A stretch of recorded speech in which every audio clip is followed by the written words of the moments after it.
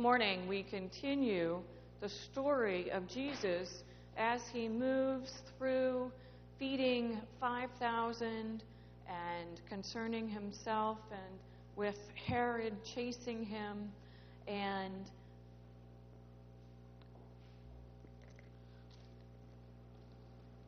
finding the scripture lesson that I printed out for this morning. One never knows what Sunday will bring. Jesus is involved in all of this, and as he tries to go away and find time for himself, he is met by yet another challenge. Jesus left that place and went away to the district of Tyre and Sidon. Just then, a Canaanite woman from that region came out and started shouting, "Have mercy on me, Lord, Son of David. My daughter is tormented by a demon." But he did not answer her at all. And his disciples came and urged him, saying, "Send her away, for she keeps shouting after us." Jesus answered, "I was sent only to the lost sheep of the house of Israel." But she came and knelt before him, saying, "Lord, help me." He answered, "It is not fair to take the children's food and throw it to the dogs." She said, "Yes, Lord. Yet even the dogs eat the crumbs that fall from their master's table." Then Jesus answered her, "Woman, great is your faith. Let it be done for you as you wish." And her daughter was healed instantly. The word of the Lord. Let us pray. Loving and gracious God, we pray for such instant healing, for all that divides us. We pray for mothers everywhere who stand up for their children in the face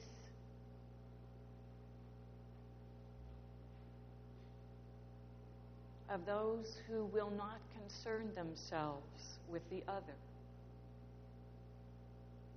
or who are met by out-and-out prejudice. We ask God that we may hear the good news in this passage, that we may be healed in the hearing, and that as we are healed, we may be agents of healing as we leave this place. So speak to us now by your word and spirit, and may the words of my mouth and the meditations of all of our hearts be acceptable in your sight, our strength and our Redeemer. Amen.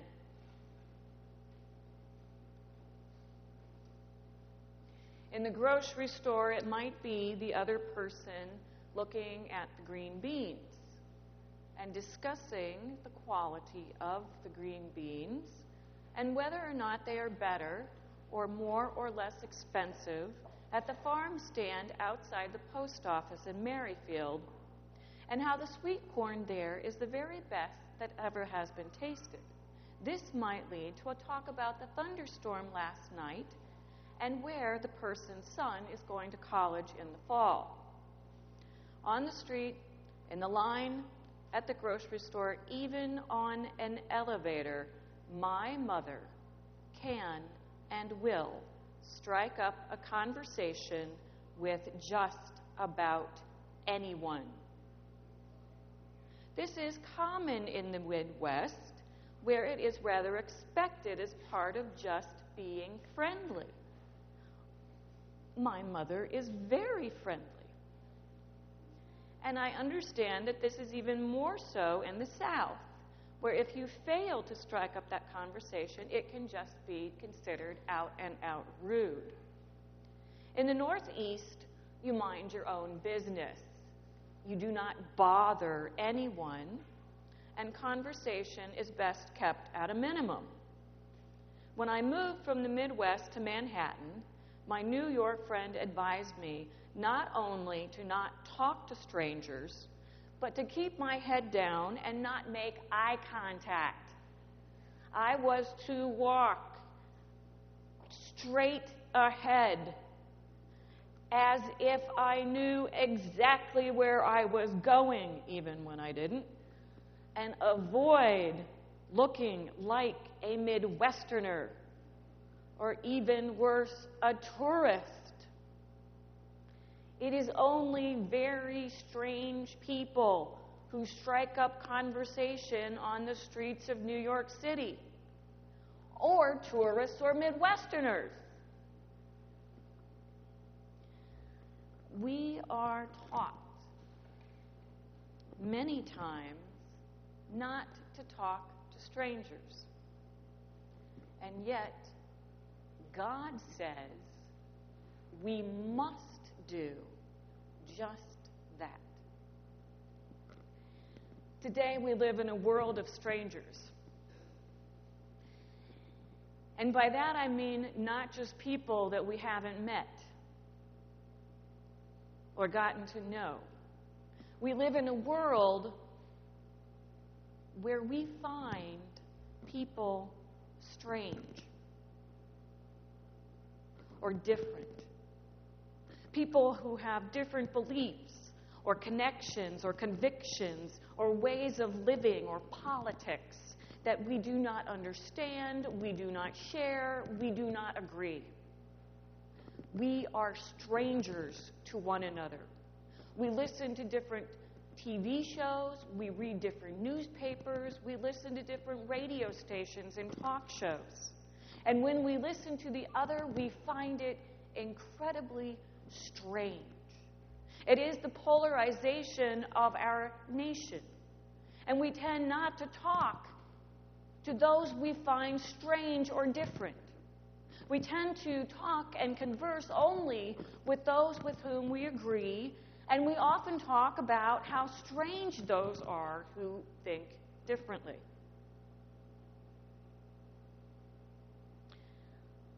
It has gone beyond talking. We have reached an acceptable level of intolerance toward those who are different from us, that we even speak of the other as the enemy. So divided is our world that we have seen just this past week that we have ISIS killing these Yazidis over forced conversions on a massive scale, such that it is out and out genocide. Christians in China, a sect forcing conversion and attacking those who refuse. The violence in Israel and Gaza. I grew up in Creve Coeur, Missouri, which is just about 20 minutes away from Ferguson. Now, St. Louis is one of the most segregated places that you can live. Being black in and around St. Louis can be a detriment to your health. We don't know all that happened in the death of Michael Brown, but we can see the aftermath, where peaceful protests with people in the street with baby strollers turns into a war zone with armored cars and tear gas. And having been in South Africa and in the townships and seen at least pictures and spoken with people who have been where there are armored vehicles with people with sniper guns driving through, I am reminded.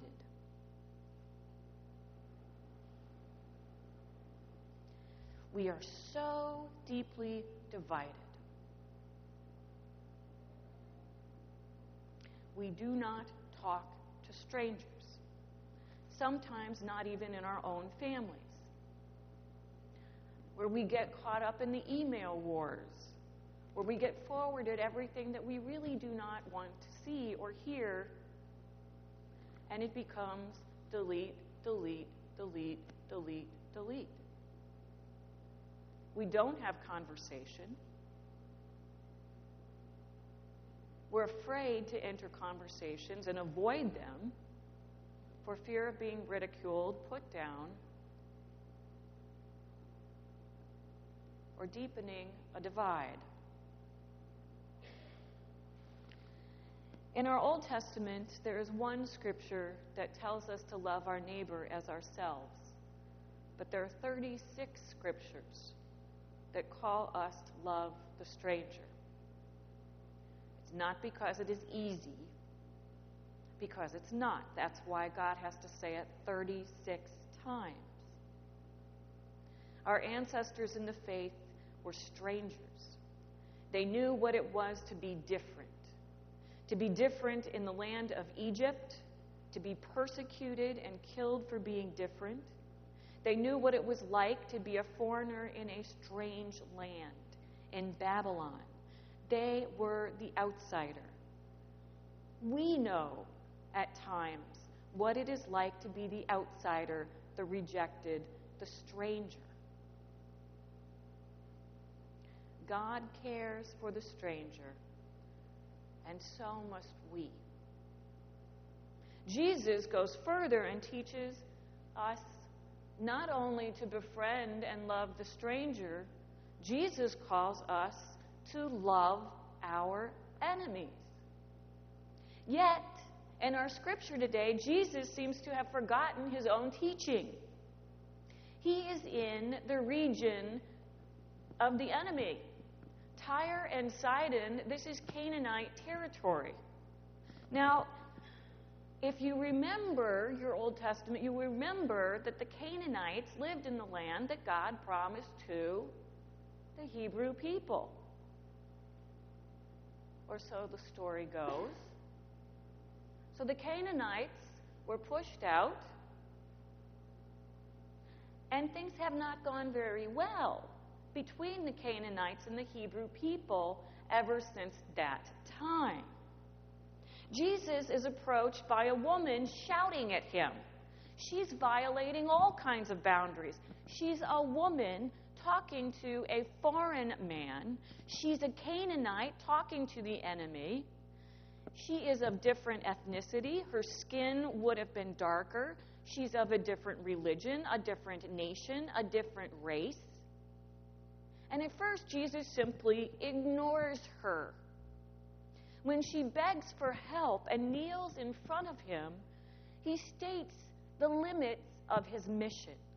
And she is not included. Then he goes on to call her a dog, which in that culture was just about as low as you could be. A filthy scavenger that licks up blood. A Canaanite dog. It turns out that Jesus really is human, and that he is not immune from dehumanizing the enemy. Canaanites are animals, and therefore we can treat them as such, and this happens so often in our world. They're animals. But the Canaanite woman has planned her actions very carefully. She knows with whom she speaks. She must be direct and she must be quick. She must be loud enough not to be ignored, but respectful enough to be heard. She kneels before Jesus. She uses his religious language, Son of David, Lord.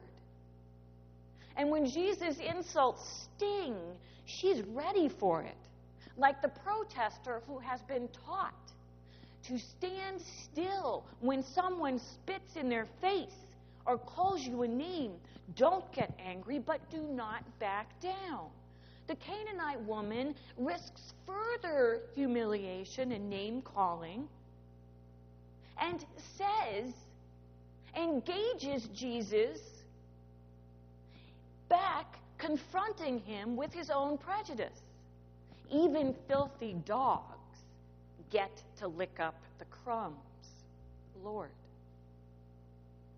God's grace is for all humanity. Jesus' mission cannot be limited to one person because the good news of God's love is for all people. This is her faith. This is what turns Jesus around. This is what happens. This is what he commends. And why does she do this?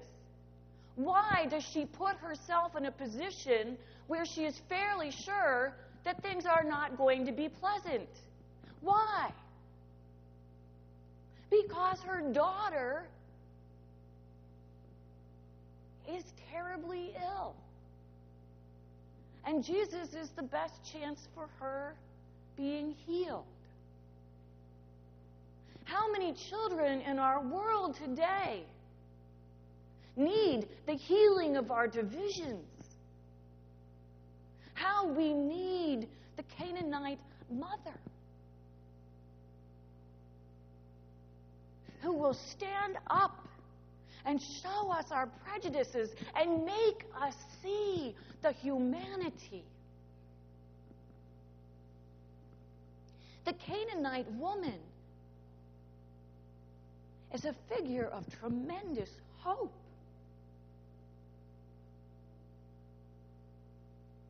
She is hope for our children and our children's children, for our future. Our world is possessed by demons that consume our children. She has the courage to cross boundaries. I am reminded of this when I see that Captain Ron Johnson, the African American trooper who is crossing boundaries all over the place in Ferguson. He's the African American who's talking with the white governor and the mostly white police force in that tension that has simmered in that region for decades. He's going around and he's saying words that are not going to be popular with the African American community and certainly not popular with the white community. And yet he is doing that for healing. We need the courage to tell the truth and expose our own prejudices. I see something of the Canaanite woman and the people of Ferguson standing with their signs saying, respect our existence or expect resistance. God is calling us at this very moment to speak with the stranger. It takes great courage to go and speak directly to those with whom we have differences. It's much easier to go and speak about someone with whom we have differences to those who we know agree with us. And it makes us feel supported, but there's no healing. We need in our own hearts and in our own lives to have the courage of the Canaanite woman in all of our relationships. And it takes discipline to listen. It takes discipline to share one's experience and to not debate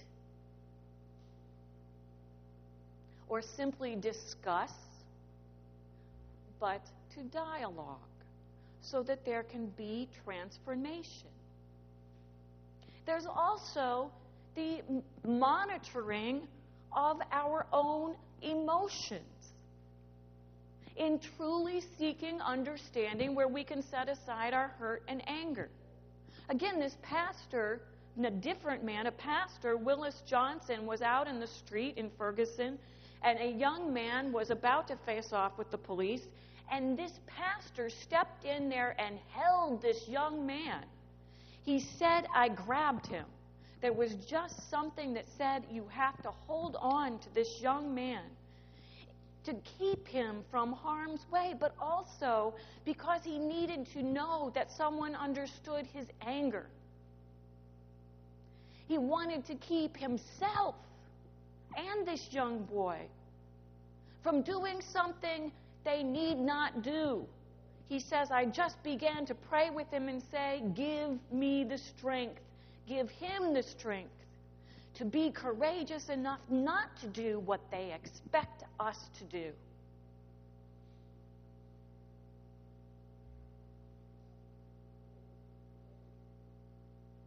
We need the tenacity, like the mothers of the disappeared back in El Salvador, who met every day to bring awareness of the lost, the disappeared.